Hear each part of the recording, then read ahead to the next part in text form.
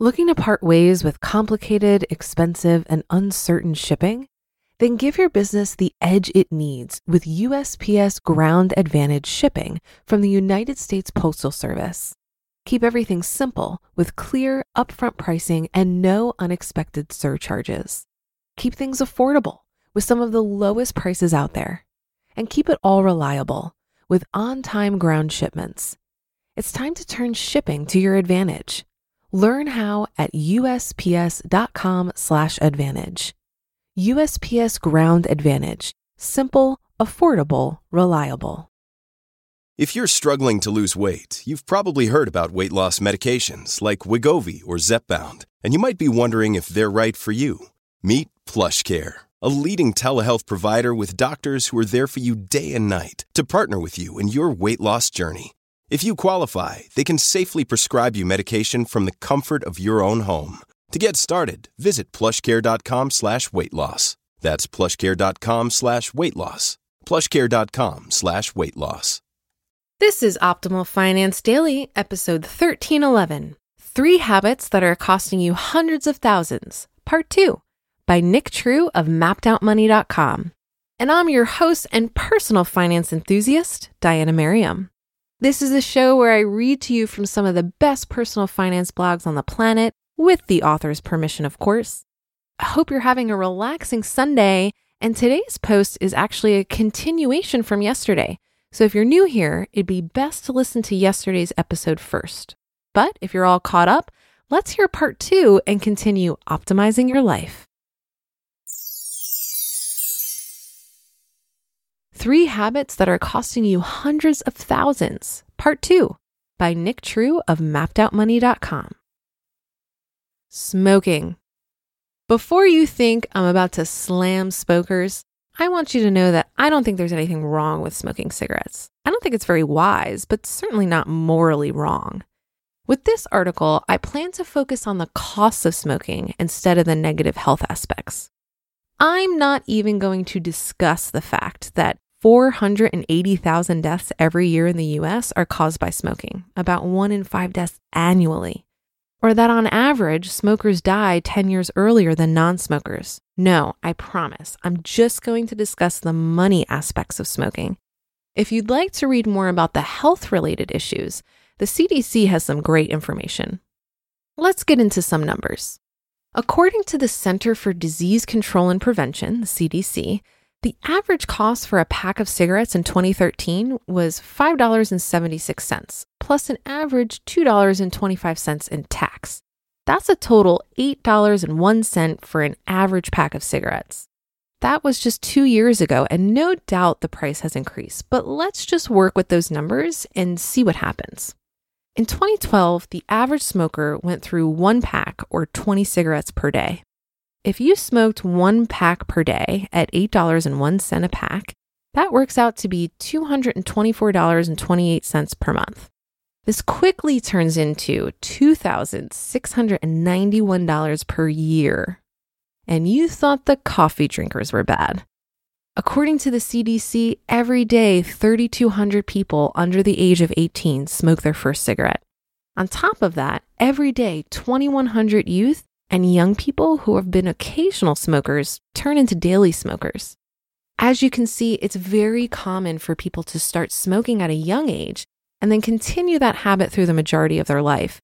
So that $2,691 spent per year on cigarettes turns into $53,827 after 20 years and $107,654 after 40 years. Again, this analysis wouldn't be complete if we didn't look at what would happen if we invested that money instead. For an 18-year-old who smokes 40 years until age 58, that money spent on cigarettes would have been worth $446,651 if invested at 6%.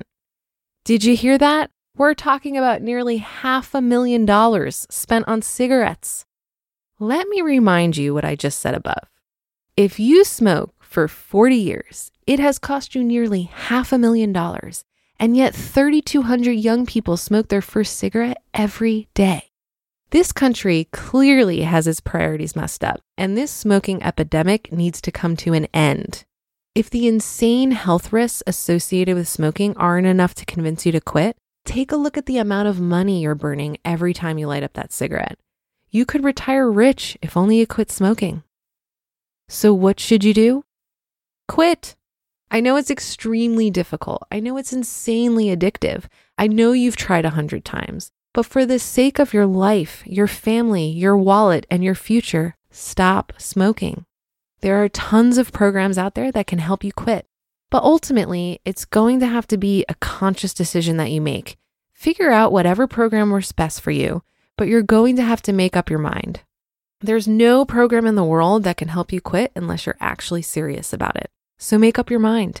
Take a stand for your future and put an end to this habit that is literally killing you. Eating out for lunch. This one is extremely tough, especially if everyone else at work or school loves to go out to eat. The problem is, just like smoking or coffee, the little bit spent on lunch doesn't seem to be very much at the time. I'm not sure about your friends and coworkers, but some guys in my office go out to eat 4 and 5 days a week. I mean, the occasional lunch out of the office isn't a big deal, but this daily cost can really add up. Let's assume that you go out to eat for lunch 3 days a week. I'm not sure about how it is where you live, but in Chattanooga, it's extremely difficult to eat lunch for less than $7. So 3 times a week at $7 each time works out to $21 per week. Now compare that to your work. How much money do you make an hour? Yet you're spending $21 to eat lunch 3 days a week? How much longer do you have to spend at work just to make up for the cost of lunch? Let's keep going. At this rate, you'll spend $84 a month and $1,008 per year. And that's not even getting lunch every day. It's just 3 meals a week. Once again, if we look at what that money would do if you invested it at 6%, over 40 years, it turns into $167,285. I mean, I think I've made my point. Do you really want to spend that much money on eating just 3 meals a week with your coworkers? Maybe you do, and if so, that's okay. Just make sure you've considered how much it costs and work it into your budget.